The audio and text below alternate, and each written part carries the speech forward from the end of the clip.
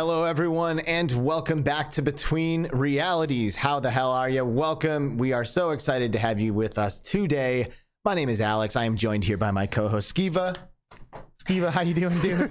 I'm great, man. I'm great. How are you? Good. We're getting further and further away now. You know, now that we've got like the two mics set up, like we were so close together, you know, huddled around a single microphone, and now we're slowly I know drifting away. I know, man. I feel so far away from you right now. Only physically, buddy. Yeah. You know, this cannot be broken. Yep.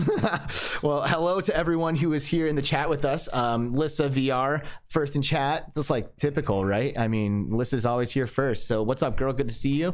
Glitch Fandango in the house. How's it going, dude? Mateo311 just did an awesome B-Haptics review video today.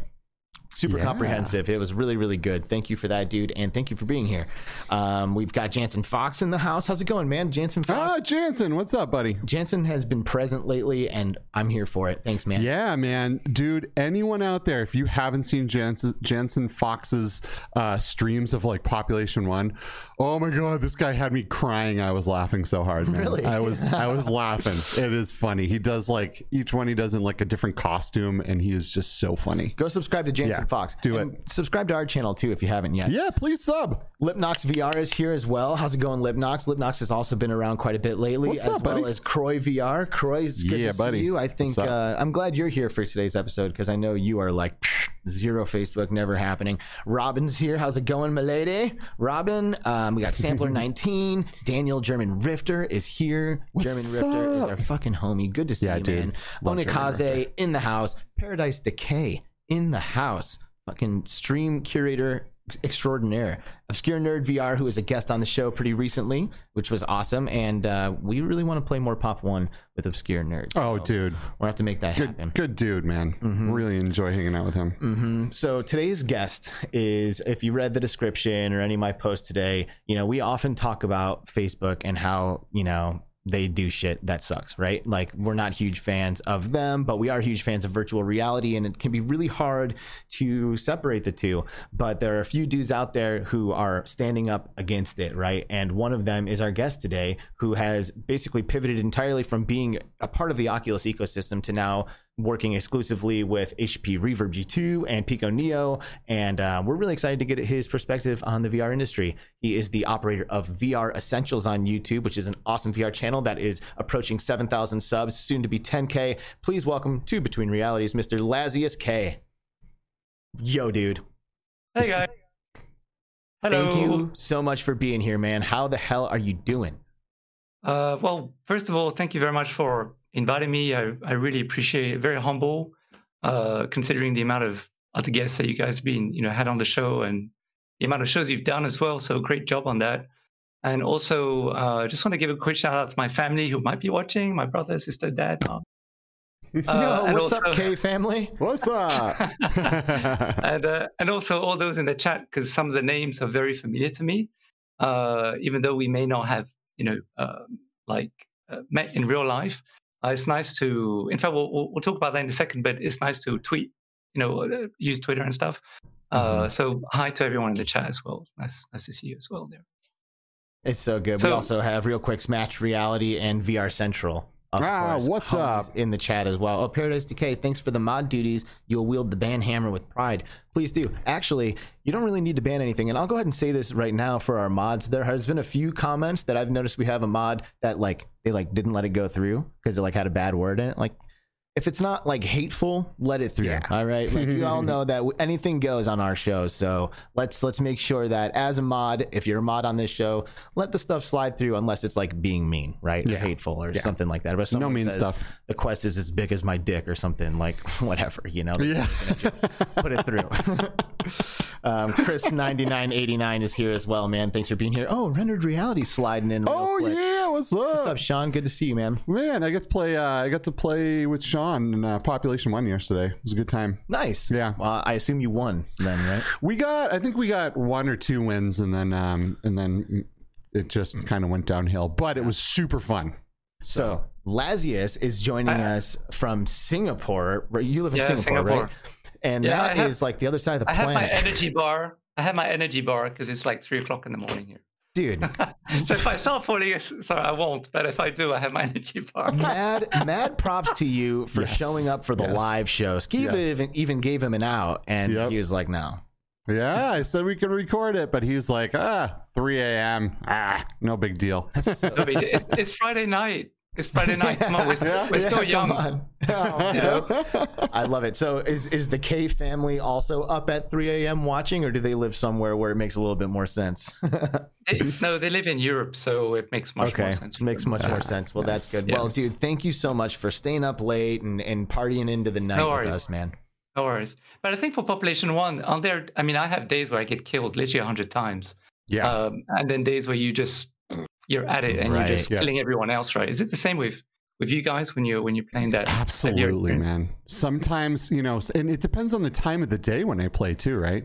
I feel like the earlier I play, the more maybe little kids are just on and, you know, just wasting them all day long. But then as it gets closer and closer to like when people are getting home from work in the States, at least, you know, I feel like my KD goes down a bit and I start losing a little bit more. But or maybe I'm just getting more tired. I don't know. Who knows? It's a good time though. I mean, there's just a lot of players these days. Mr. Trinidad, probably one of them. Oh, I was playing with Mr. Trinidad too, like 2 days ago. Yeah, good to see. He's been stepping it up, man. He he had the VR Bros guys like help him with his like animations and stuff. And, nice. I think he's getting ready to make a push. So we're gonna be following Mr. Trinidad. I was in there with all my haptics on, and somehow I let out in the lobby that I was wearing, you know, my vest and everything, and then everyone came over and everyone was touching me. And if you don't know, people in the lobby, when they touch you in that game, you can feel it, which is wild. It's really cool. Like you bump into someone, you're like, oh, excuse me. Yeah, that is amazing. So you wanted to know, what was your first question? What was my first question? I don't think I've asked one yet. No, if your family was watching, I think was the only one. Oh, is that the question? All right. Well, we really admire your commitment to being on the Between Realities podcast in its true live form. You know, 3 a.m. is I wouldn't be doing that, bro. That's hard. I go to bed at like 9. Who can say no to the both of you? Seriously, I mean, you have so much charm and this guy, charisma, you know. Man, you're too cool, dude. Which, by the way, like when there was a time when Lazius and I were communicating via direct messages, and you know, we were just like going back and forth, and I was like, "Oh, hello, sir, how you doing?" And like he was like, yo man, sir, that's way too formal. Like, listen, we're buddies, like we're friends, you know, like you gotta use dude or something, man, come on. And I was like, all right, you know, I feel you there. Like, even though for the record, Lazius, I use sir as a term of endearment with all people. Oh, you said yeah, and I did say that. Okay, that's good. But yeah, man, we're not formal acquaintances. We are true homies, and that's why this just feels like second nature having you on, man. I'm loving it. And I totally. So how you guys met, by the way, because I watched a whole bunch of your videos over the last few weeks and months, and I thought it was very interesting how you guys met up in the meetup and how you got everything together for your show and stuff. So, yeah, it was kind of funny, man. I was so excited, and for anyone who hasn't heard this story, I started a subreddit called VR and EZ, and put together a meetup where we were all going to get together and play some arcade based virtual reality stuff, and Alex was the only one to show up besides my personal friends. So and then Alex is like, hey, we are the biggest VR fans in Arizona, otherwise they would be here. There it is. So here we are. The rest is history. And nice mics. Yeah, I saw your new setup. Those are really nice mics. Yeah, they're like so nice. The best mics you can have for a podcast. You do realize that, right? Yeah. Well, I mean, we know. Yeah, I mean, they're the one Joe business. Rogan's use. So we figure if it's good enough for Joe Rogan, it's good enough for us. Yeah, dude. Well, and I mean, we struggled with our microphone setup here. You know, like when we first started doing it, we had the single mic, and then we're like, okay, this isn't working. Let's both have a mic. So we both got the Yetis, and then having two Yetis next to each other in a small space. Cannot do what we're doing right here. Like his mic was picking up my voice and vice versa, and like we listened to the recording and it's just like utter dog shit. And then we went back to the single mic and we were having issues with that, and we just realized we needed to bite the bullet. So here we are. We opened the purse strings a little bit, and we did. well worth it for those mics. Yeah. Yeah, Totally. Yeah, for sure. Totally, 100%. And dude, by the way, you are like ultra professional, man. Like the quality of your equipment, the quality of your content is like some of the best that I have seen in our community. Like straight up, dude. Like your editing skills are like insane. Like what did you like? How did you fucking go to school or something for that? Like why are you so good? Well, I mean, I think there's always room for improvement. Like, for example, this mic that I have, not sponsored. I won't show the brand. Don't dare show the brand, or we will be pixelated, you know. YouTube will take down the video because I showed the brand. Anyway. This mic is not the best. It's actually super cheap. But what was really cool is I got, when I started the whole YouTube thing, I got onto the whole Amazon affiliate thing. And then I accumulated money because when people click on the links, they go and buy, pencils or whatever, stuff that's not inside of your links. But because they clicked on it, whatever they buy next will then, you get a little kickback, like maybe 2% or something like that. And over 6 months, this had literally died just because I was dropping it all the time and not being very responsible. And then I managed to buy a new one. And I was just so amazed that, the amount of people from the community had actually gone and clicked on all the links. Because to me, it wasn't my money. To me, it was actually the money from the subscribers. And then the kickback would come back to us. So I was really thankful. And I bought the exact same one because it's cheap and cheerful.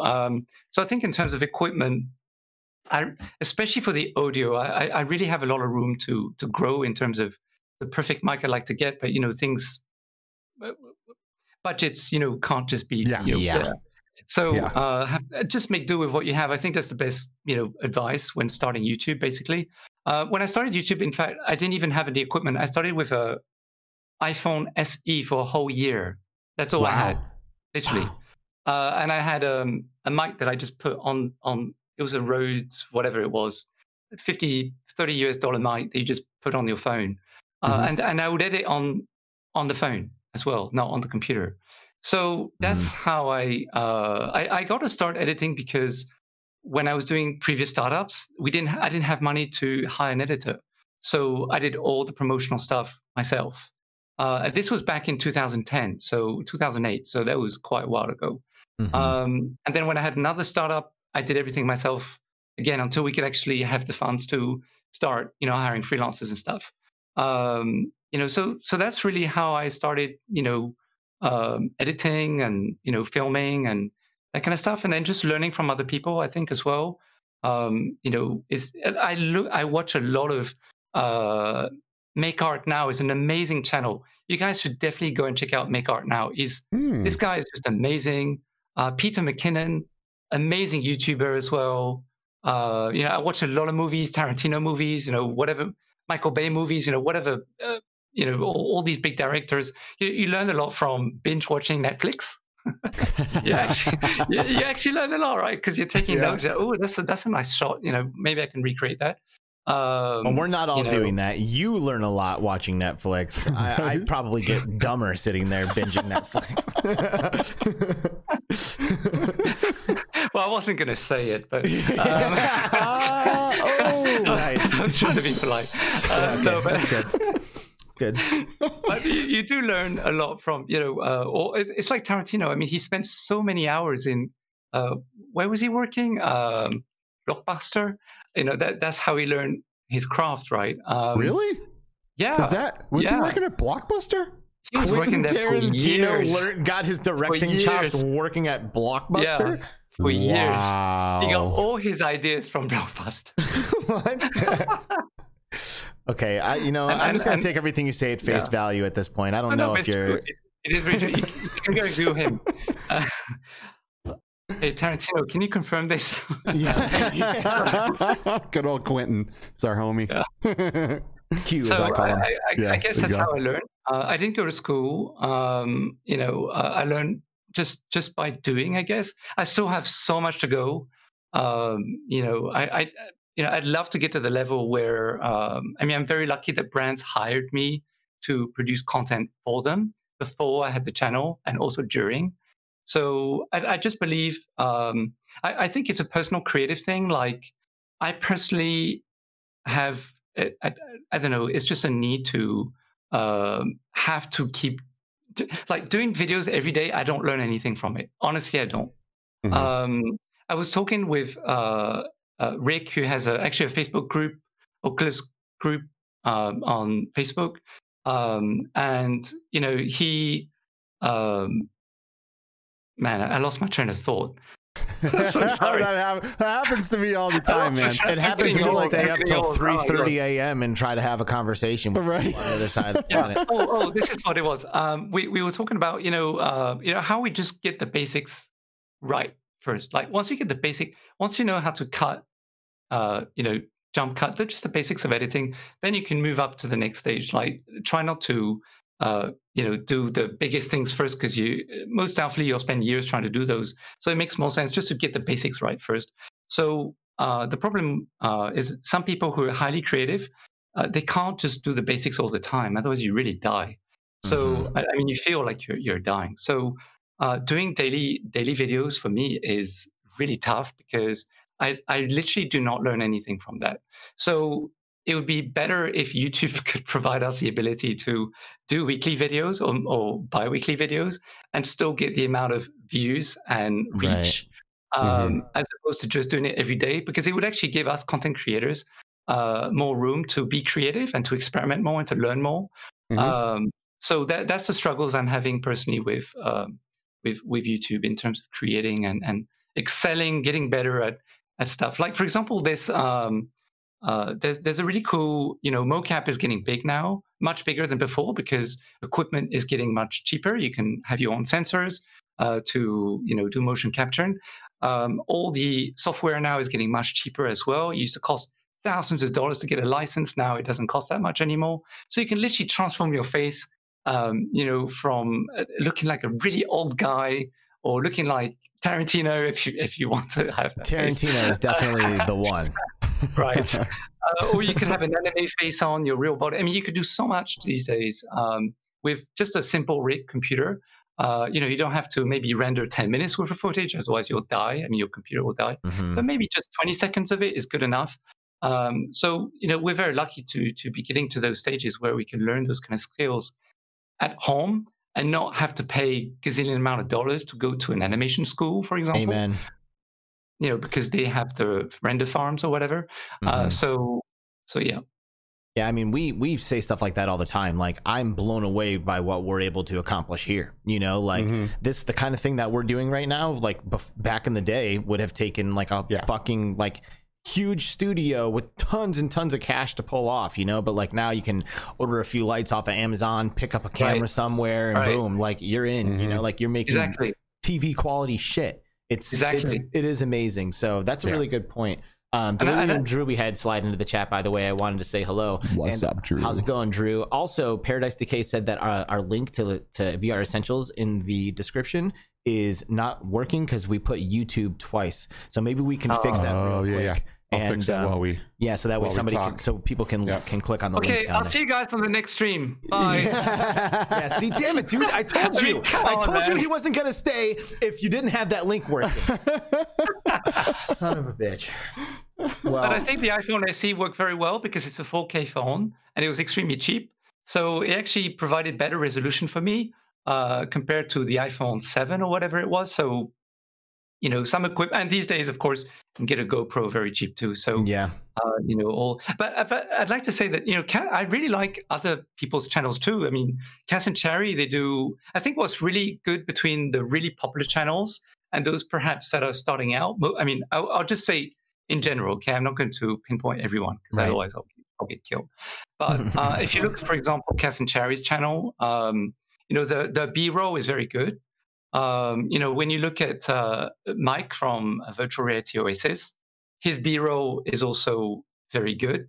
So, when you look at those kind of channels and doing reviews about, accessories or whatever VR headset they might be reviewing, they really pay time and attention to how they actually portray the product. And I think that's something that I think that's one of the reasons why a lot of brands want to work with VR Essentials, because we spend the time to try and make the B-roll look good.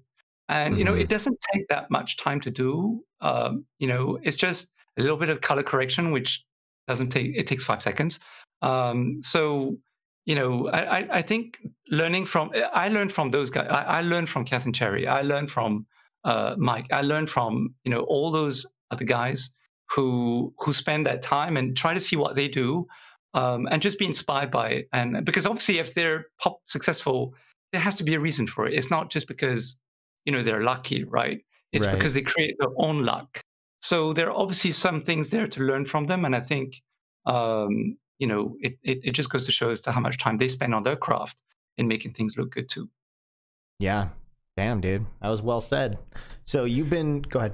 Oh, I was just going to say, I really enjoy all those channels as well. Like Kaz and Cherry they have some amazing production value in their stuff. All these guys, VR Oasis and everyone. Material Wood. Oh, dude. No, Taro does a really cool, B-roll as well. His camera work and the quality of his footage is just definitely next level. Definitely, yeah. Yeah, well, I mean, and I can totally see what you were saying too when you were talking about how you can't just kind of do the same thing. Like if you go through VR Essentials, your YouTube channel chronologically, the intros, the titles, your approach, the transitions, everything is changing all the time. You're constantly trying new things and new intros, and you'll do one that looks amazing, but next week you're already doing something different.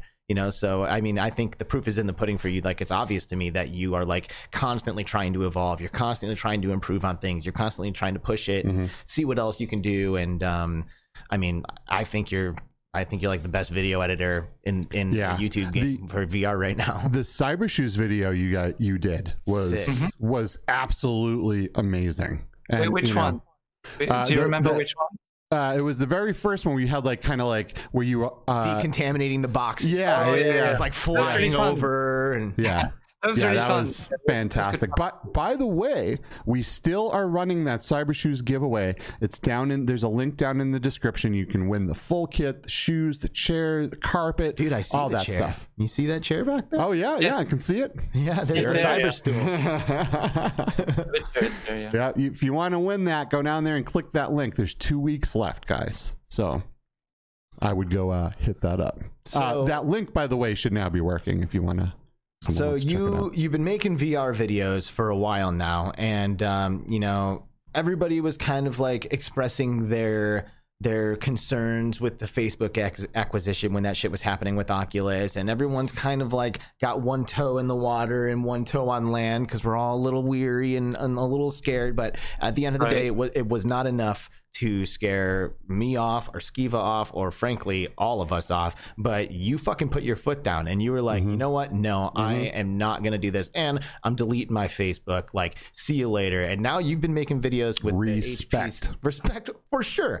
And now you're doing stuff with the G2 and with the Pico Neo. And respect first of all, of course, but secondly, tell us a little bit about your decision-making process, right? What was going through your head when you're realizing, you know what, I'm getting out of this Oculus thing, and what has it been like for you to kind of go against the grain with the YouTube content creation and use these headsets that a lot of people are basically saying don't hold a candle to Oculus? Well, okay, first of all, I would like to say that, I don't work for Facebook and I don't really know what's going on over there, meaning that actually, whatever I know, whatever I feel, whatever I believe is really based on, all the publications that come out in the press, and also interviews through documentaries and all these kind of things. So my opinion, honestly speaking, could be wrong, right? Because I don't work there and I don't talk to Zuckerberg himself, right? So that's a nice disclaimer. Let's just take, everything with a pinch of salt. And I guess we all make our opinions based on whatever information comes to us, right? I think there's two levels as to why I decided to do something. First of all, since I deleted my Facebook account, I feel so much happier as a person. No, not because I deleted it. Okay. not because I deleted it, but because the amount of crap that's on Facebook, the amount of negative energy that's on Facebook. First of all, the difference in how people communicate in Facebook VR groups in Facebook is so different to how people talk to each other on Twitter, for example. Now, being in Singapore, Twitter is really not big. Like, no one's on Twitter here, believe me. Uh, yeah, I mean, they know about it, but they don't really know about it. Like most people, a lot of people here are just not on it. So I wasn't on it for 10 years. I've been here since 2004. So longer than 10 years, 15 years. So I never really understood Twitter. Like I understand it's got the same issues as Facebook on a lot of different reasons, a lot of different levels. But the way people communicate is so much more positive. Like all the people in your chat right now, they're on Twitter, and when they tweet, it's positive. Yeah. When they're talking together, you can really feel that sense of community. That on Facebook, there's so many different strangers in the groups. You never really know who you're talking. I mean, I never really knew who I was talking to. And secondly, a lot of the things I saw was based on the algorithm of Facebook that was trying to push things towards me in perhaps changing my mood, maybe changing the way I think, maybe influencing what I should buy. So I was friends with a lot of different individuals because, if you're just friends with your own family and friends, that's one thing. But a lot of us aren't. A lot of us are friends with a whole bunch of different strangers, and there's so much crap coming on there. And there's a lot of people who whine, who complain, who cry. I'm not saying it's wrong. Don't get me wrong. It's nice to vent and have a platform to vent. I'm just saying I don't want to be exposed to it 24 hours 7. It would be nice to see stuff that makes me happy, And I feel that since I've deleted my Facebook account, I'm just a happier person in general. Like I don't feel so depressed. I don't feel so anxious. I just feel more positive. So that's the first thing. That's what I've noticed in the last 2 months that I've actually, since I've deleted my Facebook account. So this is the second point now, which is coming to why we went off. So what really did it for me was the idea that people use your data is not something we can really change. Apple uses our data, Microsoft uses our data, everyone uses our data. But the idea that you can use your data so that you can allegedly, like, I don't know, there's a chocolate, I don't know, maybe I didn't think about cleaning my room or whatever, but suddenly I see some messages about people cleaning their room, and then subliminally something's going in my head. And then suddenly I see ads about Dyson or something, not sponsors, Dyson Hoover or something, right? And then before I know it, I'm in the shop and I'm buying a Dyson frigging Hoover, and I don't even know why. Now, the idea that people can take my data to influence someone else's life, to me, that's very scary. So that was mainly why I got off Facebook, because I thought, well, if they can take 2 million data, I mean, there was an article that came out talking about how 2 million data points were recorded every 20 minutes. Sorry, that's a lot. And then now they're I mean, I'm sure we'll get to this later, but a lot of VR headsets have outside tracking, right, and outside cameras. So not just Oculus headset. But the idea that Oculus could actually use the data of, what you're doing outdoors and then record my friends or my wife or my family's conversations, because they might be talking and then it can pick it up. And it, to me, it's just, no, I much rather I guess it's an entrepreneur kind of way of thinking in terms of startups. Like there's a lot of other companies out there who are not as big as them, who will become big. And I think if we can give them more light of day, then we'll be part of the journey. And then the day that they become huge, they'll be like, hey, you were with us since the beginning. So we'll have a much better rapport with them and develop with them as well.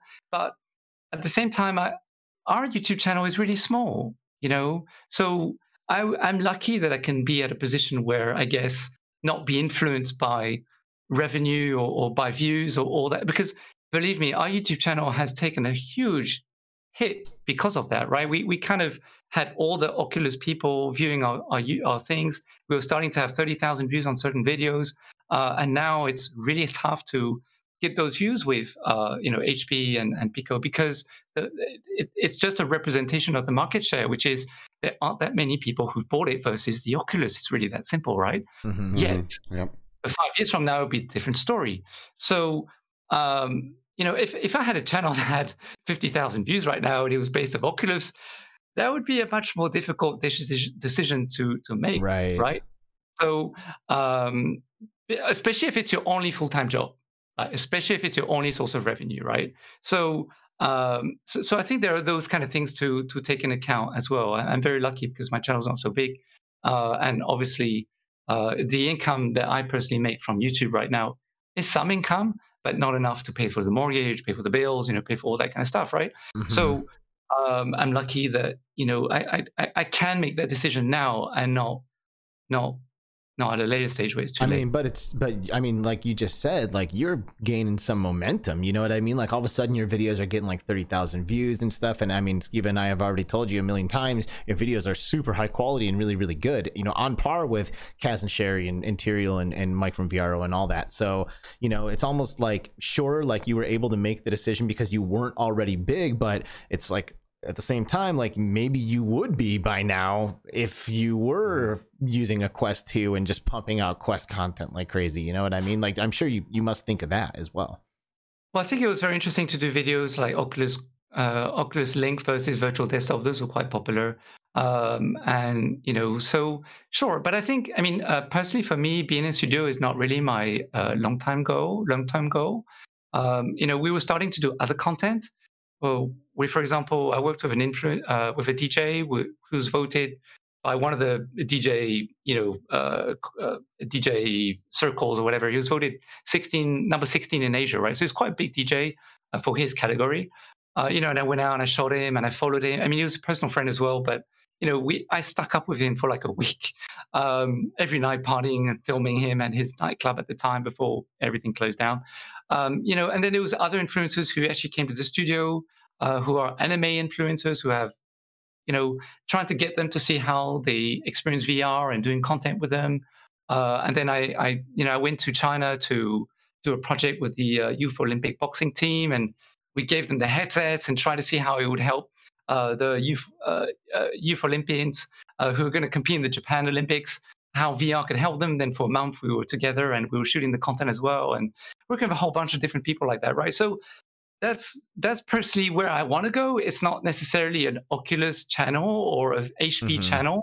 It's really about the practical uses of VR and how VR can really help people positively and really make a mark on the world, other than purely gaming, because gaming is one sector, but then there's also the practical part to it as well. So that's really where I was hoping to. You're awesome, dude. You know that? Yeah. You're awesome. That's so great. Yeah, I agree, man. I always feel like I'm stuck between a rock and a hard place with this stuff, right? Because on one hand, I have this $299 headset sitting here that has pretty close to 4K resolution, tracks really well. It's standalone. It can also be PC VR. On the other hand, I have this $1,000 Valve Index that's sitting here that's broken at least 30% of the time, at least, right? I'm working on 2 months now of trying to get my controllers replaced. I've been through 2 headsets, 3 sets of controllers so far. It'll be my 4th. Yo, shout out to Future though. Yes, Future did. Yeah. Yes, amazing guy. He's always there to help me, man. He's such a good dude. What did he do? Well, so he sent me his Vive one. This is a funny story too, right? so he got a Cosmos for review, and he sent me the Vive wands to use while I am, waiting on Valve to take their sweet time to replace my controllers. Unfortunately, HTC sent him a set of 2016 Vive wands, brand new in the box. So it's not going to help. But, I mean, the dude was on it. Overnighted him to me like... He's just a stand-up guy, man. He's amazing. Wait a second. So you can't use him, or he? I can't use him. What? You can't? No, because because I have Vive Tracker 2.0. I have the 2.0 base stations. Did the Cosmos ship with the 1.0? It's shipped with 1.0 base stations in 2016 Vive wands. And you have to have 2018 Vive wands or above to work with the 2.0 tracker. I know, it's crazy. They sent him a brand new headset with like 5-year-old controllers, right? I mean, they were new, but they were the 5-year-old models, right? Wow. So, but the dude, it doesn't change the fact that the dude is awesome and he's always there to help people. Wait a second. He's just a great guy. I have the 1.0s, don't I? You do. We should use those and like use my base stations and like strap them down for some full body. Oh, we could totally do that, man. Yeah, we got to get, we're gonna hopefully do that Blade and Sorcery video and stuff. We're gonna make some good stuff.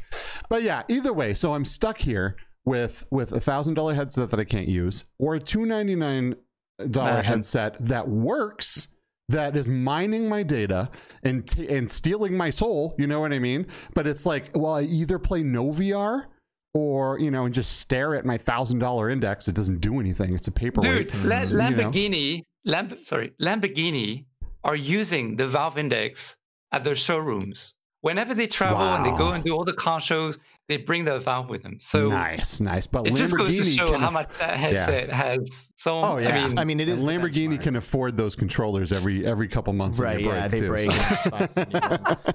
Aaron Summers in the house. Good to see you, Aaron Summers. Thanks for dropping in. We also have Gamertag VR, Mr. Chris Hatton. GT. I like to say his name sometimes because there's a man behind that Gamertag. God damn it! Hey, and he's a buff, strong man indeed. Yep, and of course Mateo, who we've said hi to. And Mateo.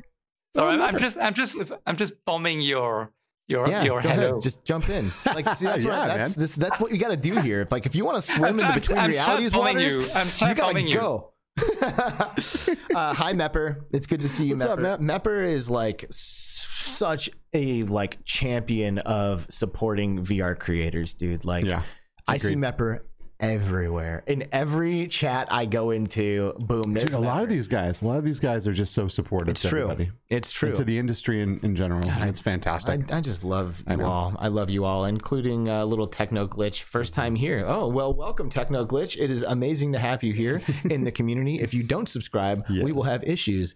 And Chris Richardson is here as well. What's up, Chris Richardson? Chris Richardson, how you doing, buddy? We got the fam up in here. We do. We do. It's good. Okay, so Lazius, what's it been like doing VR with this G2, right? Because I hear all kinds of mixed reviews, right? And I'm assuming that most of them are true. You know, like, are you getting by with the tracking on the G2? How are those visuals treating you? Tell us a little bit about your experience with the headset. Okay. So first of all, firstly, no issue with tracking. Like, one of the games I'm actually in quite a lot these days, to be honest with you, is Contractors. Ooh. I love that freaking experience. It's just so immersive. I don't have, and as you know, in Contractors, as you do it would in a Population 1, you always have to have, you know, let me just go and get them very quickly. Contractors is a great game, and I should actually wait for him to come back. Yeah, Ray Della Torre. You always have to have you know, the controllers like that, right? Yep. Always. And so occlusion is that an issue? Yeah. So apparently there used to be. I think they've done a good software update. I'll talk about something else in just a second. So before there might have been some issues when you were doing this because this controller was hiding the LEDs from this one. But now, no issue. You can totally go like this. Nice. The only thing with the HP Reverb G2 tracking is that if you don't move, the tracking stops. So you have to keep moving. So it will stay. So, but it's fine because the moment you start moving, it will come back to you. So it's like it's sleeping or something. It's like it's conserving energy. I see. So the moment you stop moving your arms, wherever your arm was last, the moment you start to move again, let's say after 6 seconds. So if you don't move for, let's say, 6 seconds or 10 seconds, and you move, you'll see it'll come back up. It won't be like this, right? But if you keep doing this, it won't stick. It'll keep moving, right? Interesting. Now, in terms of that sounds like a problem to me. Just for the record, no, it's not because it doesn't create any. It doesn't feel like it breaks the immersion. It doesn't break the immersion. All right, and you get used to it. However, the only thing that does make it weird is that if you spend too much time in VR, and you take off your VR headset, and you're looking at something like your phone, and you know when you're looking at your phone, now only people in VR I think will understand this. Otherwise, they'll think we're just nuts. I hope that's the case, right? So you know when you're looking at your phone after you've been in VR for quite a long time, you forget about your arms. Yeah, this is true. And you feel like your arms are floating. And then you go, oh shit, I got arms. And then you start moving them again. Like there's a disconnect between the brain and the arms when you're looking at something for too long that's in front of you. I've noticed that with VR, and I think it makes it because also sometimes like you're not moving your arms and it sticks. So when you come back up, it starts to move again. So the brain kind of thinks that my hands are in idle mode or something. But anyway, coming back to the HP Reverb G2. just a little bracket there. The other thing is, no, the graphics are amazing. I can read letters like, with the Oculus Quest 1, I was not able to read anything. It was very hard. I was squinting all the time. Now, especially as I'm using the VR Wave lens prescription adapters, because I wear glasses, right? And it's when I was using glasses, if you have glasses, forget it. Don't get lens adapters. Otherwise, you're going to hate your G2 because lenses can't fit inside. Glasses can't fit inside. So the moment I got the adapters, amazing experience. Like I hadn't had the adapters for at least a month before. I had the G2 for a month before I had the adapters. And the moment I had the adapters, they changed my entire VR experience altogether, because I had tried with the Oculus Quest 1 first. So with the Oculus Quest 2, suddenly I can read everything. Everything's super clear. The only thing that aren't clear is whatever the developers didn't, perhaps do. Like, for example, I've noticed that a lot of developers, for some reason, perhaps it's a memory issue, when they upload a skybox, a lot of the times the skybox is actually blurred. So the skybox is basically the background. It's like a 360-degree background, and it's blurry. So those, like, if you go into Windows Mixed Reality world, you'll have a blurry background. But whatever is put in 3D will all be very, very clear. So game experience is amazing. Tracking, absolutely no issue. What if I'm like Expert Plus ripping it up in Beat Saber? Like, I don't know. I haven't tried. I don't have Beat Saber. I'm so sorry. Which is insane because I'm currently wearing my Octopus Quest Beat Saber playing T-shirt, which is a VR Essentials exclusive T-shirt. Yeah. This is VR Essentials merch right here. What the fuck you doing? I used to play Beat Saber, but then when I hopped to the HP, I didn't buy it from Steam yet. So, but I bought it from the Oculus. Maybe I can use Revive or something. I don't know. Yeah, Revive will work. Yeah. I can experiment maybe. But now, like when I do all my videos and you see me playing, I actually have all these lights. Like for example, this light here, which is pretty bright. I don't know if you can see it on the camera. Yeah, I can see it a little bit. And then I have this light here, and I have, so this light, I have. You should just pull down your whole studio. This light, I got the lights at the back, and they're all freaking on me, and there's no problem with tracking. So I can just, you can just, that's just to give it to you as to how it is. But I think the industry standard should be what Oculus did, which is infrared technology, because even the Pico Neo, I don't know what technology they're using in the next Neo 3. They haven't revealed it yet. I think they're milking the information to get as much publicity as possible. I thought they mentioned that they moved to infrared tracking. And they moved away from magnetic tracking and went to infrared. I heard they moved away from magnetic, but I haven't read the official technology in an article yet. And the PR have yet to come back to me as to the exact technology that they're using. But if they've gone for infrared, do you guys think that there should be some standards in the industry, or do you think that everyone should just do whatever they want? Because infrared should be standard. Yeah. Well, we got Open XR now that is going to attempt to kind of unify everything so someone can program for one standard and have it work across all the headsets. And I think that's how it has to be. I don't know a developer out there besides someone like Epic or someone, right, that has the money to, okay, let's make a VR game, but we have to make it like 5 times for every different headset, right? We have to have an open standard, I believe, in order to get developers on board. Can you imagine? Yeah. Can you imagine?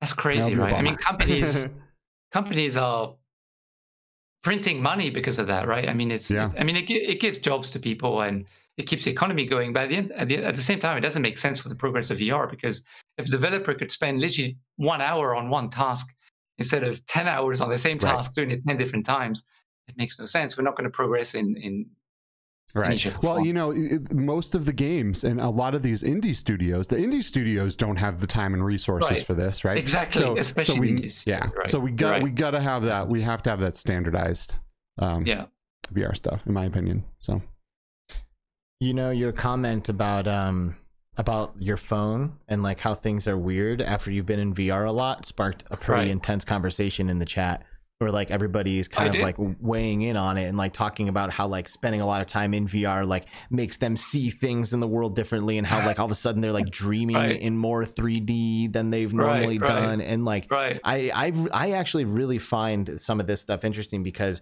the lasting impacts of using some of these technologies have not exactly been fully like learned or expressed yet, you know? And my brain literally broke using the Nintendo 3DS some years ago. I've told this story at least somewhere before, but back when my wife and I were dating, it's so weird I say stuff like that now. Back when my wife and I were newlywed over here. I know she traveled internationally and like left me by myself for like a week, and I spent that time to playing A Link Between Worlds, the Zelda game on 3DS, which is phenomenal. And I had the 3D maxed on my 3DS for the entire thing, and I sat there for like 2.5 days, just did nothing but play A Link Between Worlds, and I beat the game. Closed it. That was great. I'm gonna go play some Smite now. And I went up on my computer and sat down on my computer screen, and everything on my computer was 3D with my naked eyes. Everything, the card art in the game, like the text was popping out, like I literally broke my fucking eyeballs and brain for a night. I had the same effects of the 3D screen on my flat monitor just happening. Like I couldn't believe it. I was tripping. I was like, what the fuck? Like this is all 3D right now, you know? And it was just from having my eyes adjusted to that for like 2 days straight. And then when I put the screen down, my eyes were like, well, this is where we live, so this is where we're going to stay. And then when I looked at just a normal flat screen, it was still giving me 3D. So not to go kind of off of your initial topic or point here, but the new Nintendo 3DS, which isn't really new, it's just called the new Nintendo 3DS, has like legit eye tracking. Yes. Right? Come on. So Nintendo's, Nintendo's, whichever direction you look at it, it changes the overlapping images so it can stay in 3D. How come Nintendo could get down eye tracking so easily on a little handheld console, but no one's really pulled it off in a consumer way in VR yet? I don't know. And either way, the reason why I shared the story is because like it's obvious that like we're tricking our brains and eyeballs into doing a lot of this stuff. And it will be interesting to see like how it actually does affect us long term, you know? If like all of a sudden people like the way they perceive things changes because they spend so much time in VR or whatever. When you spend any time in any other reality, right, and then you come back to this one, especially, man, when I first got into VR, I'd take off my headset after like 4 or 5 hours of playing, and I'd be like, oh my god, none of this seems real.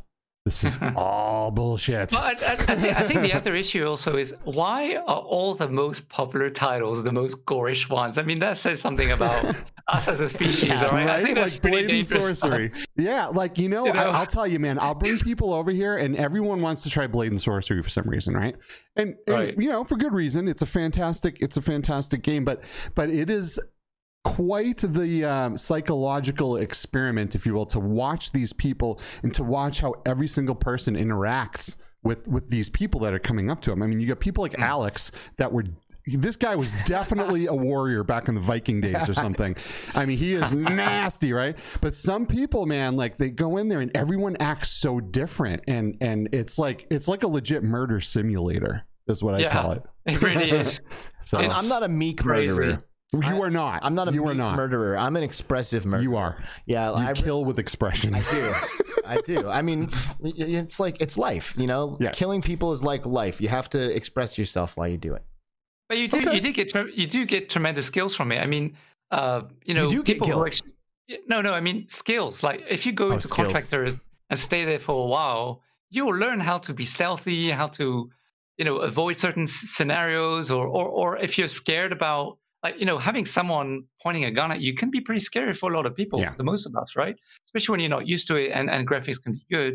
And then you start getting used to all that kind of scenario. So that could actually help in real life, for example, preparing for a big meeting or today's interview. Honestly, I was pretty nervous. But, you know, so I had to do it now with contractors before coming just to calm my nerves. And it actually helps to, you know, or doing Saints and Sinners or whatever, right? All these kind of Phasmophobia and all these kind of things, right? So it can actually help. in real life too, to get used to other situations which are not as gorish or twisted, Sure. but that's true. I mean, thins down the level of anxiety, I think. Well, you kind of learn, especially in multiplayer games, you kind of learn like habits that people have. Like you'll if you run around a corner, you can kind of almost know that they're going to chase you around the corner. If I didn't allude to the fact that I saw you back there, so I can run around the corner and just wait for you to chase me around that thing. And as soon as you come around, I might have a melee weapon and I'll fucking nail you with it. I do that to people all the time in multiplayer games. And there's one time I was with my lady at the mall and I duck around something and knew the path, just instinctively. And I came around the corner right in her face and I scared the crap out of her, and she did not expect me to come out. And I was I thought to myself, oh dude, I just multiplayer gamed her.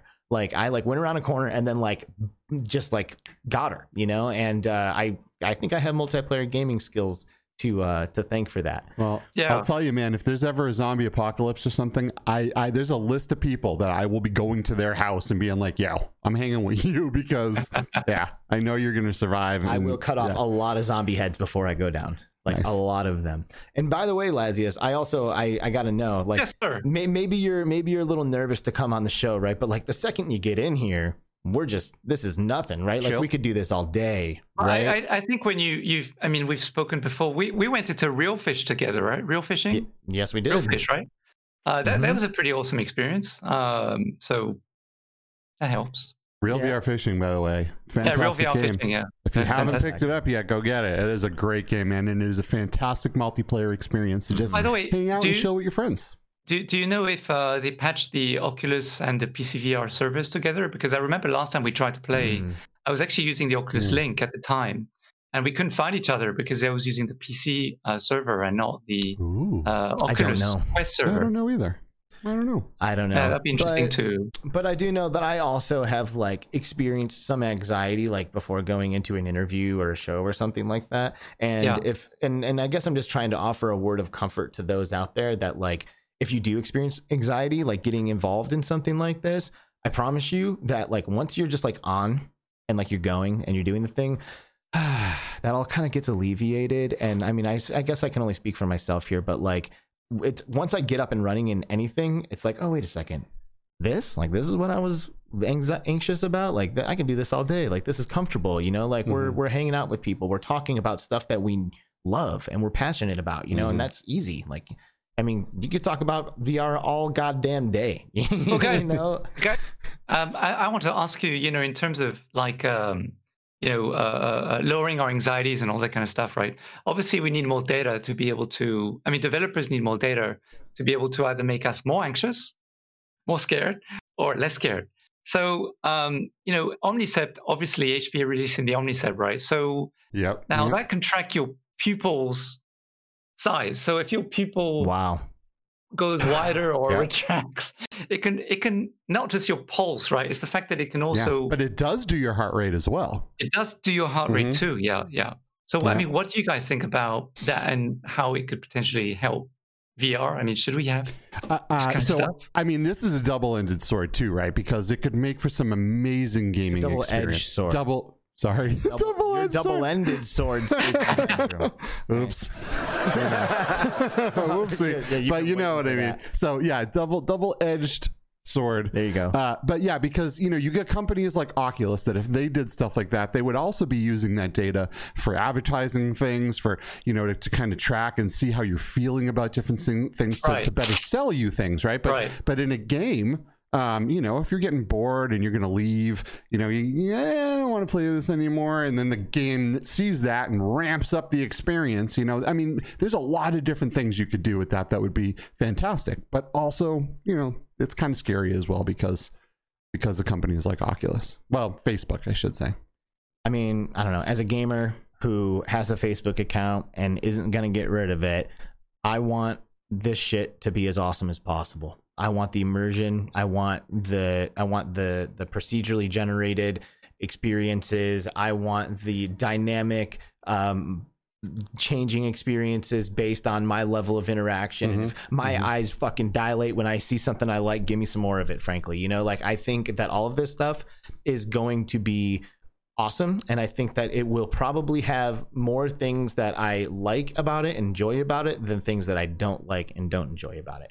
And that's kind of the way I feel about like all of this shit, you know? Like, I don't enjoy that, like, my phone sitting here listening to this conversation that we're having, but I do enjoy like getting information the second I want it. And I do enjoy, you know, like the conveniences of like, you know, like, I don't know, you're like smart home and shit, like knowing when your door opens. But do we have to have it both? Do you have to have that negative side with the good side? Do you have to have these companies using that information for terrible things instead of just making good experiences for us? I mean, you don't, I want to say no. Like if you came over here and I was all nice, and then every time you left, I did something nasty with the information I got from when you were here, you probably wouldn't trust me anymore, and you wouldn't want to hang out with me anymore. But I'd say, but dude, while you're with me, we're having a great time. Yeah, you might be that friend that I use because he has cool shit at his crib, you know? Like, I just go over your house to use your fucking Xbox, you know, and like leave.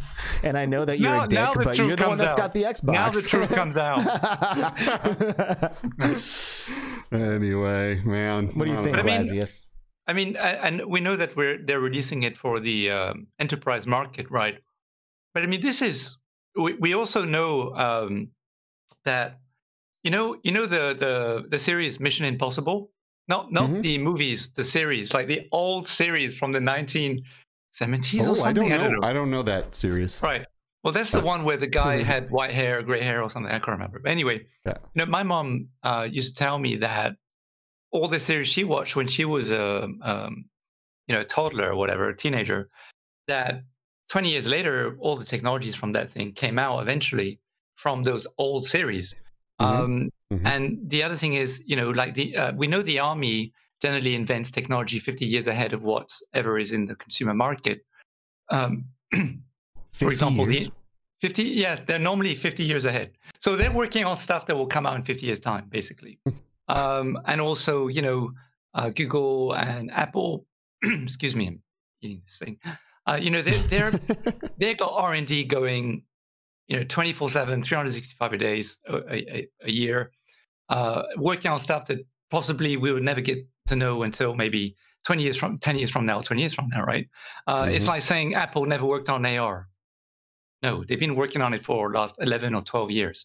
So, you know, so the thing is, Omniset to me is like military grade equipment. I mean, those kind of sensors, I mean, to take the sensor of your pulse, I think that's something that, you know, a lot of other hardware can do. So it's not an issue. But the whole iris scanning thing, that to me is like a whole other level of, I mean, can you imagine if Facebook come out with that? Do you think it would be well perceived? Like the Oculus Quest 3 comes out, because obviously the Oculus Quest 3 is going to come out soon, next year.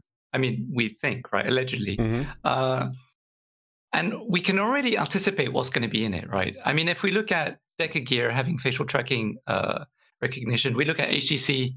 Now, we don't know if HTC are going to have facial tracking in their next headset, right? But we know obviously they have a facial tracker. Oh, I never even thought about that. Right? I think it'll be. That would be cool if it was just baked in. Yeah, I can't see why it wouldn't be. It has to be baked in. Extra cost. Yeah. Well, no, because not everyone needs it. So people would be paying. But it's a feature on paper. No, they need it. They need it. Yeah, that's true. To collect your data. Yeah. They need it. So they know when I smile when I see something. Yeah. Right, bastards. I think I was playing with that when I went into Neos last night with Z-Storm Gaming. He has the face tracker, and he was in there like making faces at us and puffing his cheeks out, and it was really cool. By the way, I do want to say hello to Adam Bombadi, who has made it to a live what's podcast. Up, Adam Bomb? Made it to a live one. Here you are, boom, live on the air, and it's 4 a.m. in Singapore, and we are with Lazius Kaye, and it's great. Yeah. But yeah, man, I think this technology is just having an energy bar. Excuse me. Oh yeah. Yeah, have that energy bar. Yeah, man, you got to energize, man. But you know, right now these features are for enterprise because the enterprise has to implement this stuff, right? They got to take these sensors, they got to write code for it, they got to figure out how to use it, they got to figure out the best ways to put it in games and experiences. So right now, if you were to spend that $1,200-$1,300 on one of these headsets, it would be really because you wanted to implement this stuff, right? There aren't going to be any experiences that fully utilize this stuff yet. yet. And also, but it's coming. but the other thing is, if you, for example, you go to Singapore Airlines, for example, or whatever other airline, they buy an Omni set. They're not just going to buy one. They're going to buy like literally 1,000 of them or 5,000 of them. So going for the enterprise market is definitely got its rewards because it helps to get adoption in the back door. It helps to get all those corporate. I mean, I've worked in the corporate sector for quite a while before I stopped. And believe me, a lot of these people, those that I've met, I'm not going to generalize again. Most of them that I've known are just not adventurous people. They're adventurous in terms of how to make passive income, but they're not adventurous in terms of they're not early adopters, is what I'm trying to say. So, especially, that's another conversation, but VR in Southeast Asia is dead. It just doesn't exist. I think 100 people, maybe 200 people have an Oculus Quest here. And I think maybe if we're lucky, 50 people have an HP Reverb. I don't know, maybe something like that. I haven't counted, but I think it's very low. So, trying to get those kind of people in VR is very hard.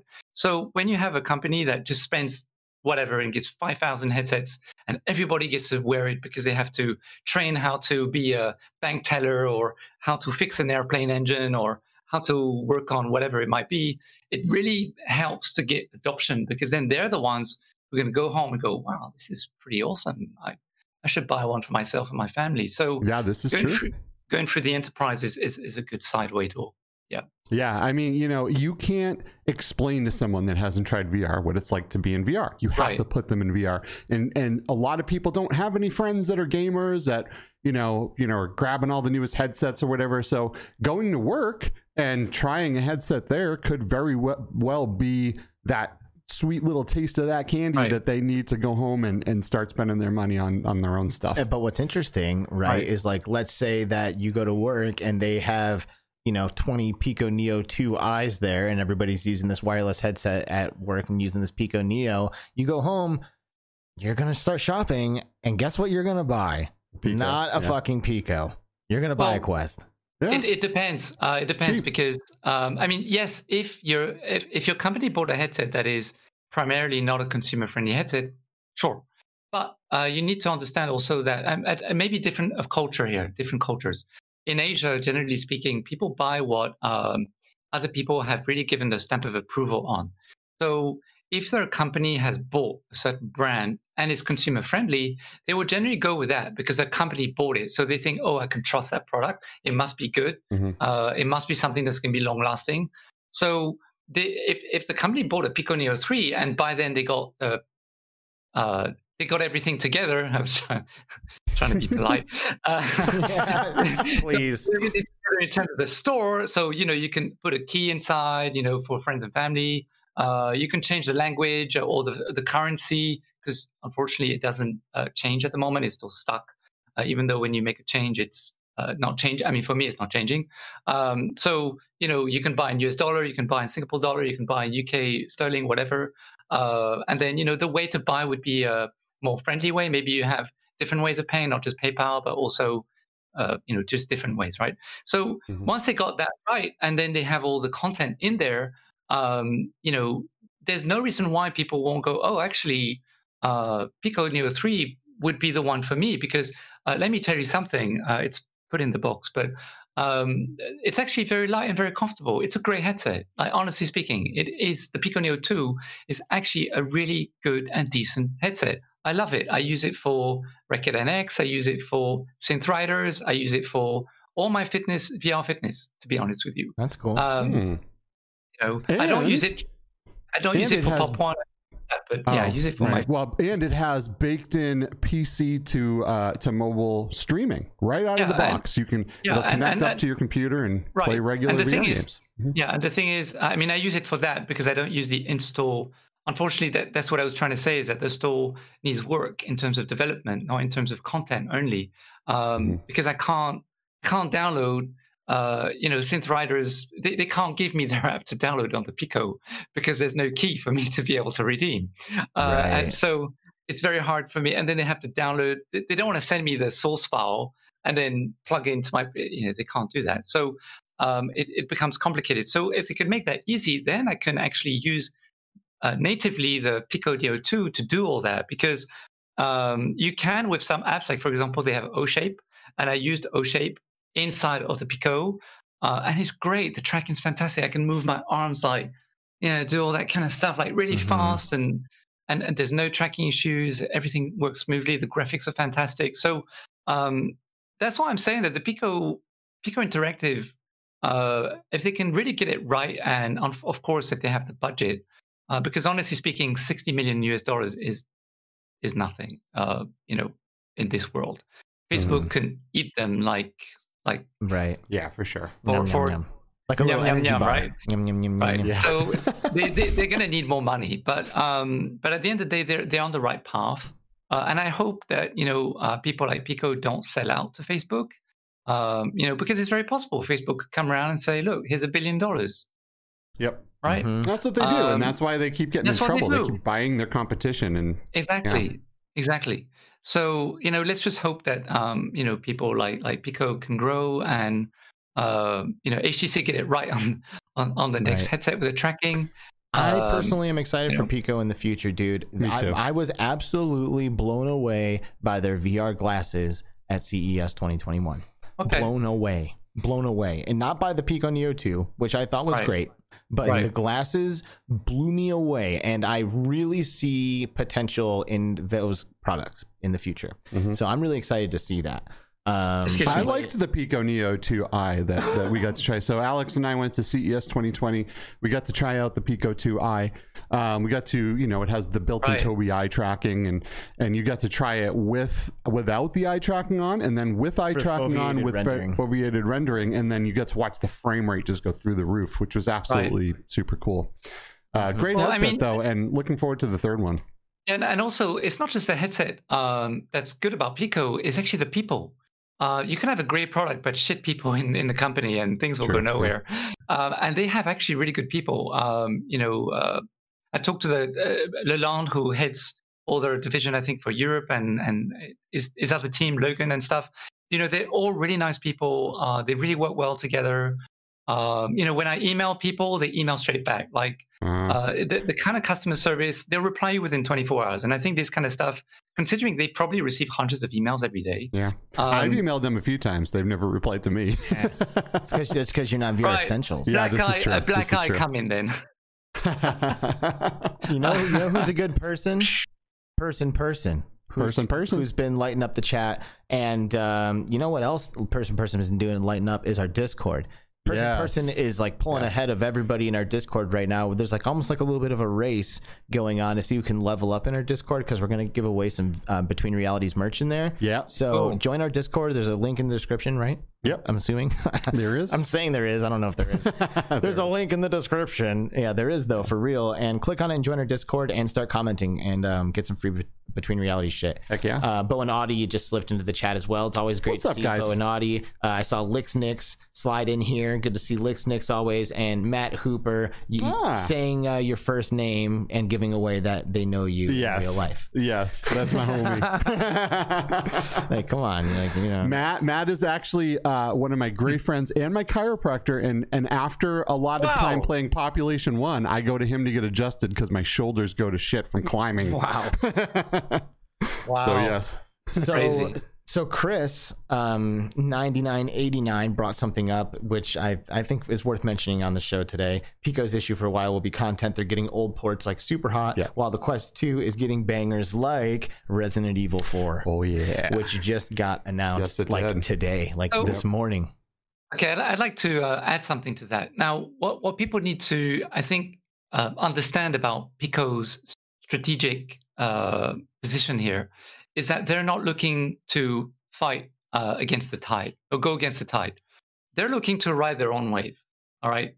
They're looking to become the leading Asian VR brand, not the Western leading VR brand, because they know that it's going to be very tough to convince Westerners to go against Quest and all that kind of stuff.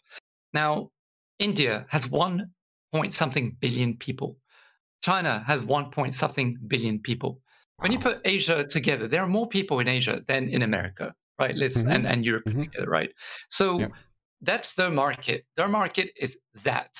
So what they're looking to do is they're looking to take developers who are working in the West, who want to increase their revenue that Oculus can't do for them, and promote them basically in Asia. That's the strategy. Because at the end of the day, VR manufacturers are not, I know this is going to sound weird, but maybe hopefully it makes sense. Anyone who gets into VR are not a hardware manufacturer. The business plan is not being a VR manufacturer or hardware manufacturer. The business plan is to be a marketing platform. That's where they make the money. They make the money through licensing. They make the money through revenue that the app sell, through additional commissions. They make all the money from data as well, of course.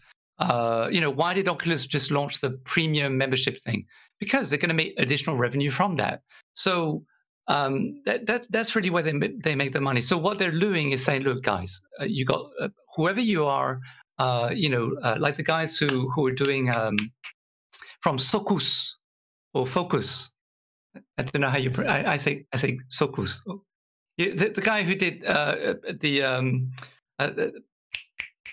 the racing game. Oh my God! It's 4 a.m. and the pressure is on. Can Lazius pull this out? The Formula One inspired racing game in space. Yeah. Assetto Corsa. Oh. No.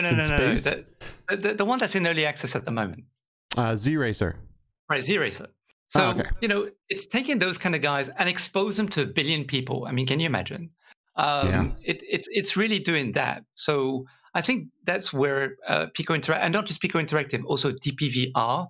I just hope that DPVR really get their Nolo out the way, or that Nolo and DPVR come together in creating a standalone VR headset, because they already have a standalone. Unfortunately, you have to put the Nolo thing on top of it. And it has so many tracking issues. This thing is just crazy. So, it'd be great if those two brands can come together, create something really amazing, because then all your developers back in the West will be like, oh, yeah, I'd love to hop on that channel because I got 2 billion people who can play my game all of a sudden. Man, because I have a hard time seeing those kinds of separations. And I mean, I know I'm probably not the person who would, but I'm constantly viewing this VR thing as an international community. You're in fucking Singapore right now. You know what I mean? We're talking about the same shit. And we were on MRTV's show, and he's in fucking Germany, and we were talking to GT the other day, and we are literally international. We're all in different countries talking about the same thing. So I don't see how the markets are all that different personally, but it's just a language thing. It's like if you, for example, in China, there's nothing in English. Nothing's in English. Okay. Every game is in Chinese. Any app that you use, people talk in Chinese in apps. There are some international Chinese people, don't get me wrong, but 50% of the China population don't even speak their modern Chinese, just to give you an idea. So that means that 50% of the population hasn't learned the Chinese they're supposed to talk today, and that's Chinese. What do they learn? They still talk their own Chinese, which is dialect Chinese. Oh, okay, right? I see. So India's even worse. It has so many dialects that there's no Indian. There's no one Indian dialect. So they have to translate everything in hundreds of different dialects, basically. So so that's where the things start to change. And then Japan is in Japanese, Korean's in Korean, all this kind of stuff. So that's why English over there is not really the dominant language, and people, other than maybe the very wealthy people or very well educated people, then can speak English and deal with English things. But generally, even if they speak English, they much prefer to, play the game in Chinese or, read things in Chinese, Right. Which I would do as well. I mean, I want to see shit in a language I understand. That makes perfect sense to me. Mm-hmm. Yeah. What are your thoughts on Resident Evil 4 coming to the Oculus Quest 2, and that it's an exclusive to the Oculus Quest 2? It will not be coming, from what they said, it won't be coming to the PC, it won't be coming to the Quest 1, it won't be coming to any of the other headsets. It is Quest 2 exclusive, and I think it's kind of a big deal, right? Because Resident Evil 4 was a big game for a lot of people. It's also old, and it is going to be shown now to a whole new generation full of people in a different way. Full motion control and hand tracking tracking. Dude, that's interesting. That's a huge franchise. It is the Oculus exclusive. It is, but it's not the franchise. It's that one game, right? Because Resident Evil 7 and you know, PlayStation I know that, exclusive, but Resident Evil, yes. like what the fuck? Like, of course, like they have like, you know, the PlayStation VR exclusive. That makes sense. Sony has a Resident Evil thing that's like Sony. Fucking PlayStation, yeah, but like now Oculus has a Resident Evil experience that is exclusive to their platform. That is pretty intense. I think it is, man. I think it's a big deal, and it looks like it's going to be really, really cool. I've only played the beginning of that game. I tried to play it with my lady, and she was like, what? It's tough going back to that game right now with the standard controller because the controls do not translate very well to this day and age, right? Yeah, but so now going through it in VR is going to be absolutely incredible. You know, with full motion controls and everything. I think it's going to be great. And you know, it looks like it's going to be pretty cool, as you can see here on the screen. It was dude, like, you know, chat's a few minutes behind, but Mepper just said something that I think is super interesting. Going back to all the different dialects of Indian, Mepper said, I knew some Indians, and they said that the dialect problem was so bad that people in neighboring villages would often switch to speaking English since the most common, since they couldn't understand each other's dialects. Wow, that's interesting. Dang. And it's technically the same language, but just the dialect is so different and foreign that you end up just all speaking English, so that way you can understand each other. Wild. That's insane. That is. Yeah. It is pretty wild. You know, there's pretty big dialect differences here in the United States if you go from like Arizona, for example, to New York. But I mean, those are accents. Those are accents. I can understand all the words that a New Yorker is using. Yeah, I guess. It's true. All right. I just killed Lazius with that. That's pretty hilarious. Either way, so going back to Resident Evil here, I think it's a big deal. Yeah. And I am looking forward to playing this game. I say I'm looking forward to it, but when it comes down to it, I am very scared going into VR horror games. I did make it through Resident Evil 7 all the way in VR, played that like 30-40 hours or whatever it was,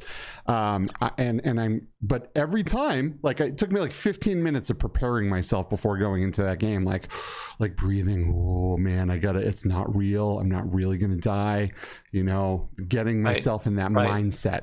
And you have the haptic vest, right? You have the haptic vest, right? Yeah, so that's even worse for you because you're like truly immersed, right? Yeah, I mean, if this supported haptics, I can't imagine, you know, they're going to implement this. I mean, it's pretty awesome because we've got a dude on our mod team at Bhaptics called Sir Coolness, and he's the guy who made the Population 1 mod for Bhaptics haptic suits. Cool. And he has been working on making it possible to mod Quest games, so that way we can add a Bhaptics mod to the Quest version of Population 1. And he just got Melon Loader, which is like the mod program initially created for Boneworks, to open and run on the Quest 2. So he's actually like knocking on the door right now of being able to mod Quest games. You hit it here first. You did hear cracking that Quest wide open. You did hear it first. So the Melon Loader is now like working on the Quest, and now I guess the next part I have no idea because I'm not a fucking dev. But he's super smart and really awesome, and he's actually making some big moves right now on hopefully making that possible. I will tell you what, man. I could barely, and I mean barely, handle Resident Evil 7. I was scared, really intense, shitless. And if you put haptics on me in a game like this, dude, I don't know if I can take it, man. I mean, VR is so crazy. I can just see the amount of videos that GT is going to do on his channel when this thing comes out. Yeah. GT became a big supporter of Bhaptics pretty fast because, you know, once you start using body haptics, you know, I mean, it's hard not to. It's anymore. Like VR. It's like you don't know what you're missing until you do it, and then you do it, and you're like, okay, well. Shit, like how am I gonna get one? You know, like you kind of just like you just switch a little bit. By the way, something that Bo and Audie said that I thought was great: bad controls is probably the biggest thing that made Resident Evil scary from the start. And you know what? I think you're right. Like I think because that's true, because like you get into this situation where like something's getting really close to you and you're like and you're like trying to like turn your character's body so you can then move it in the right direction away from the thing, and like you get all like jumbled and like and it's like really intense. Like I actually do think that the pad controls did contribute to like the intensity and scariness of some of those games. Well, I'm happy to go through this game with good controls. So am I. Yeah. That's crazy. But still, I think that's worth noting.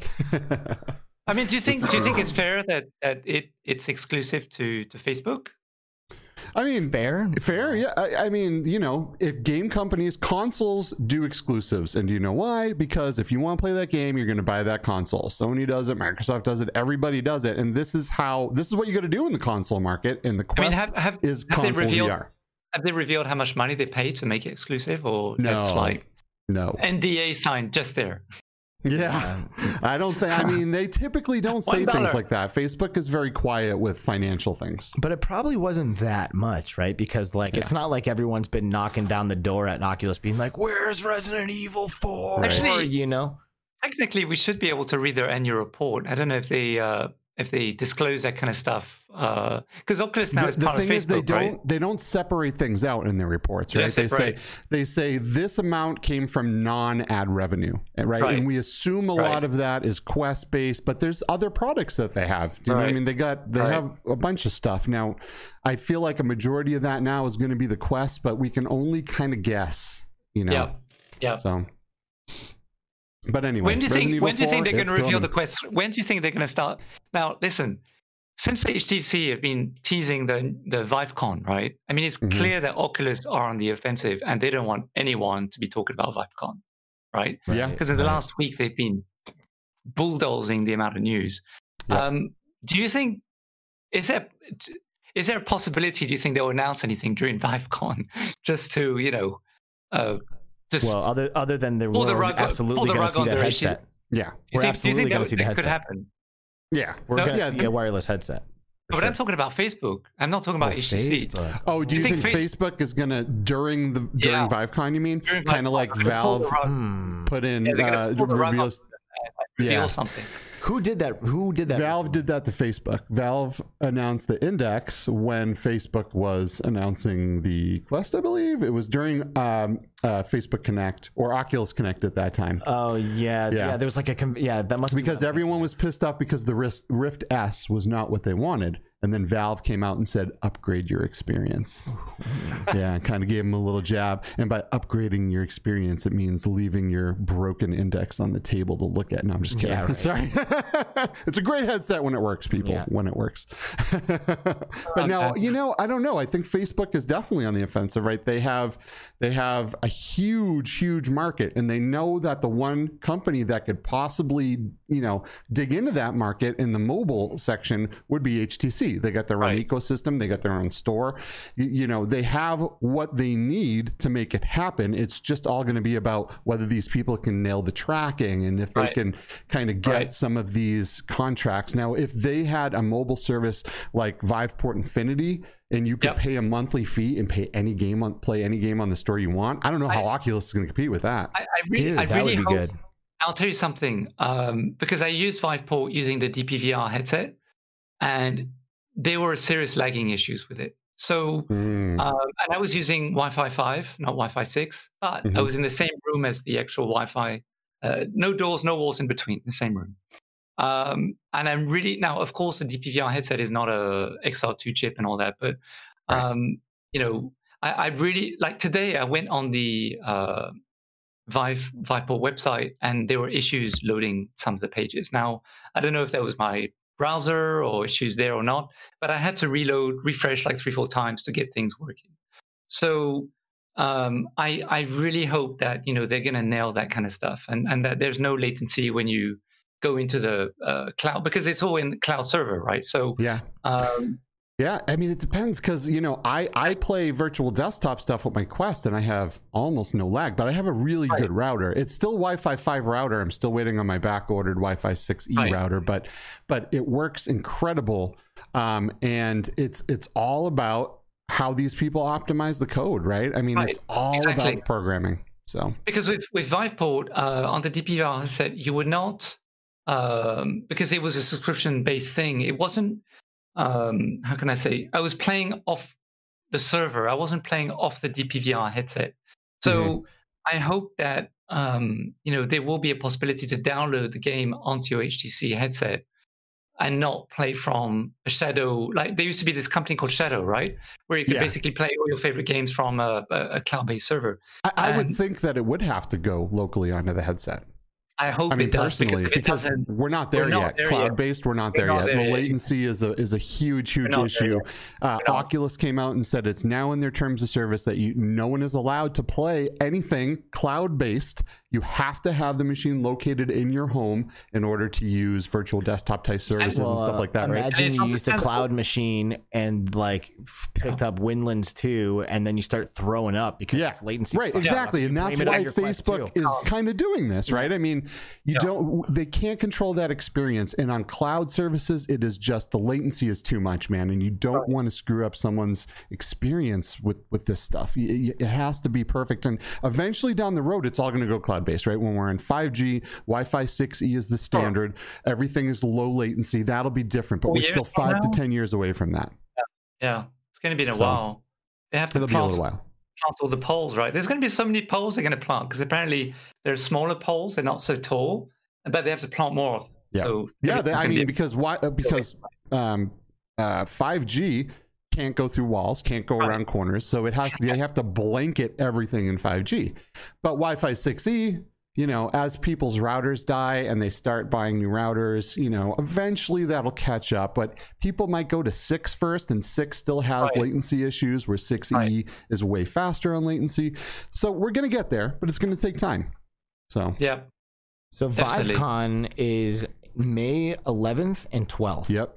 Yeah. And Oculus has a gaming showcase on April 21st. Yep. Right. So on April 21st, anything that Oculus software-wise, games at least, has been like waiting to unveil, I think is going to drop here. This is probably where we're going to hear that Lone Echo 2 is going to the Quest. Right. Which is like a lot of speculation right now. David Duggan just made a video saying that he came across some post that like highly alludes to Lone Echo 2 being a Quest 2 title. So I feel it will be. I agree. Yeah. And I feel like they're holding their cards for this April 21st date so they can talk about games and shit that are coming out.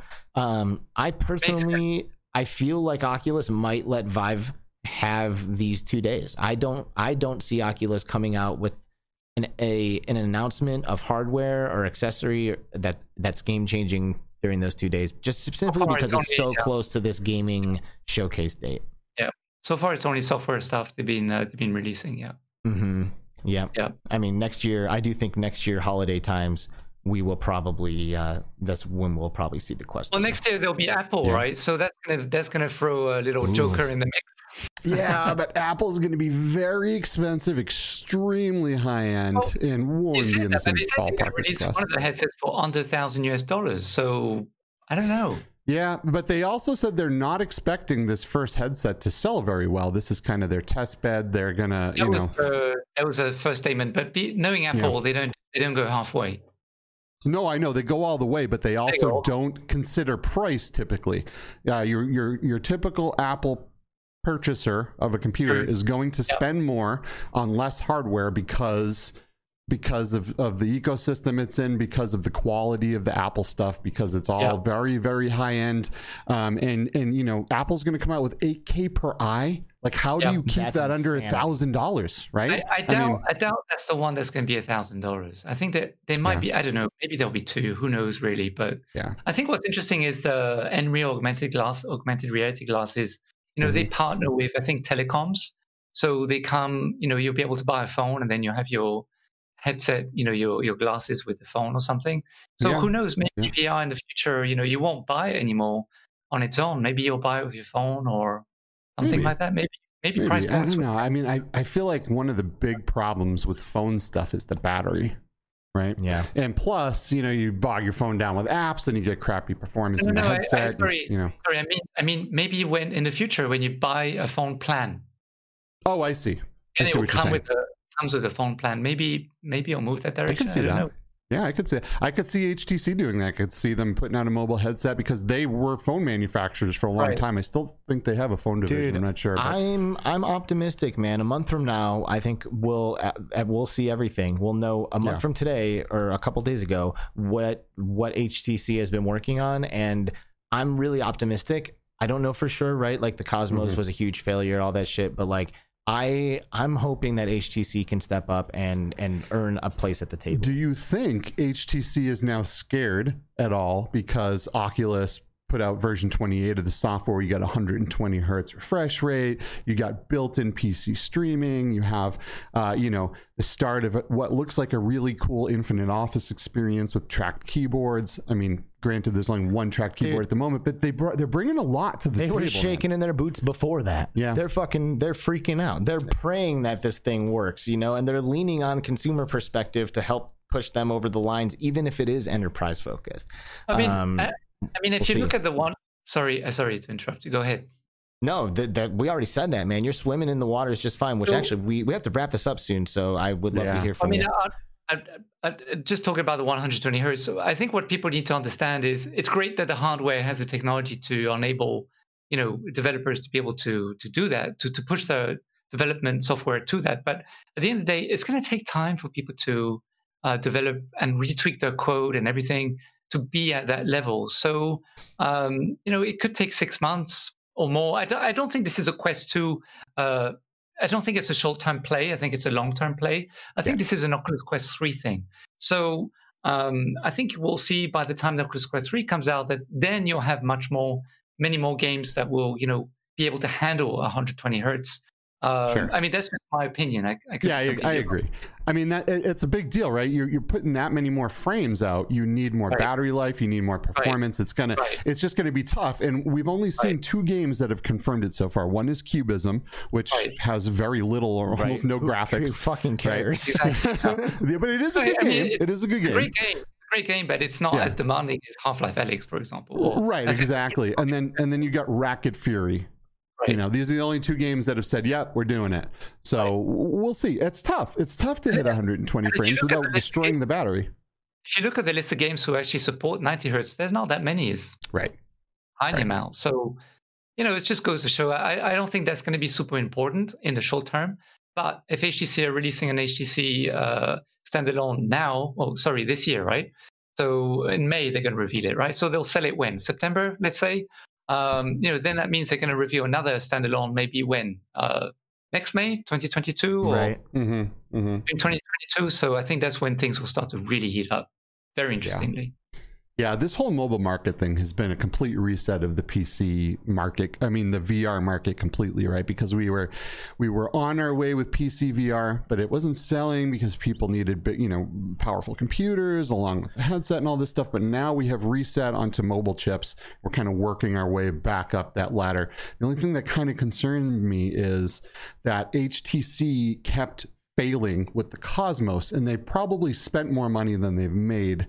Do you know what I mean? And I'm wondering if they're going to be able to hang on for that long. Well, I'll tell you what. This whole 120 hertz shit, to me, this is kind of the same thing with the Airlink that I was talking about, where the Oculus just wants to answer yes to every fucking question you answer them. And when you put that shit on paper next to anything else, it says 120 hertz right there on the fucking graph, and that is so powerful. Yeah, person was saying that in our Discord server that they are literally trying to check boxes on paper to say, the Index says 120 hertz, so does the Quest, and even though they are not the same experience. That is 100% what the point I am trying to make. And with that, I'm gonna end this because we could we could do this forever. We could do this forever. We really could. It's way too much fun.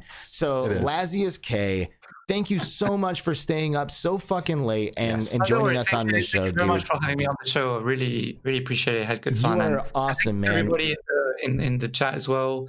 Hello, everyone there. And thank you very much. So. If you guys don't know VR Essentials, go to his channel, click subscribe, and start watching these videos, and his skills will blow your mind. One of the best video editors I have ever met.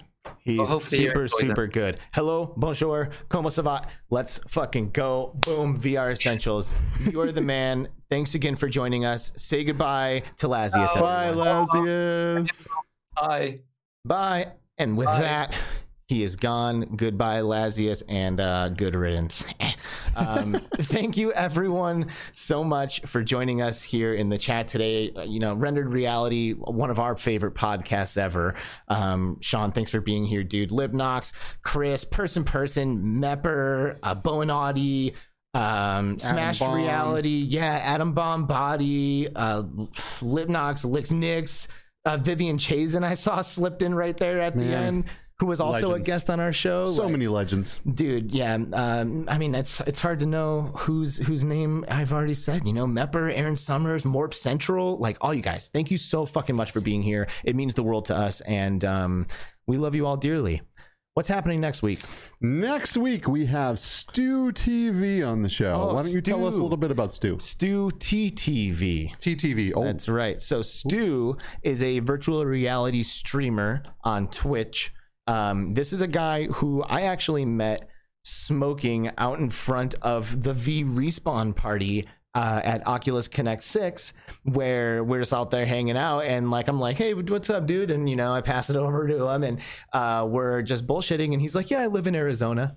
I was like, whoa, guess who else does? So do I, and we ended up talking a little bit more, and he worked at a VR arcade here in Arizona called VR Junkies, where I went and recorded my very first ever mixed reality footage. Ooh. So we kind of had this bonding experience outside, and he's also a world champion from Space Junkies. He's a Space Junkies world champ. So this guy, I know he's nasty in Pop 1. He's a nasty gamer, a hilarious dude, a great personality, and I'm really excited to have him join us next week. Cool. So, and I'm sure we will be seeing all of your beautiful names and faces here with us again next week. Thank you so much for joining us. Steve and I are going to play some Carly and the Reaper Man, maybe, right? You got anything going on? Are we hanging out right now? I got to pick up my daughter. Oh, shit. All right, well, we're not doing that, I guess. All right, everybody, see you next week. Bye, guys. See ya.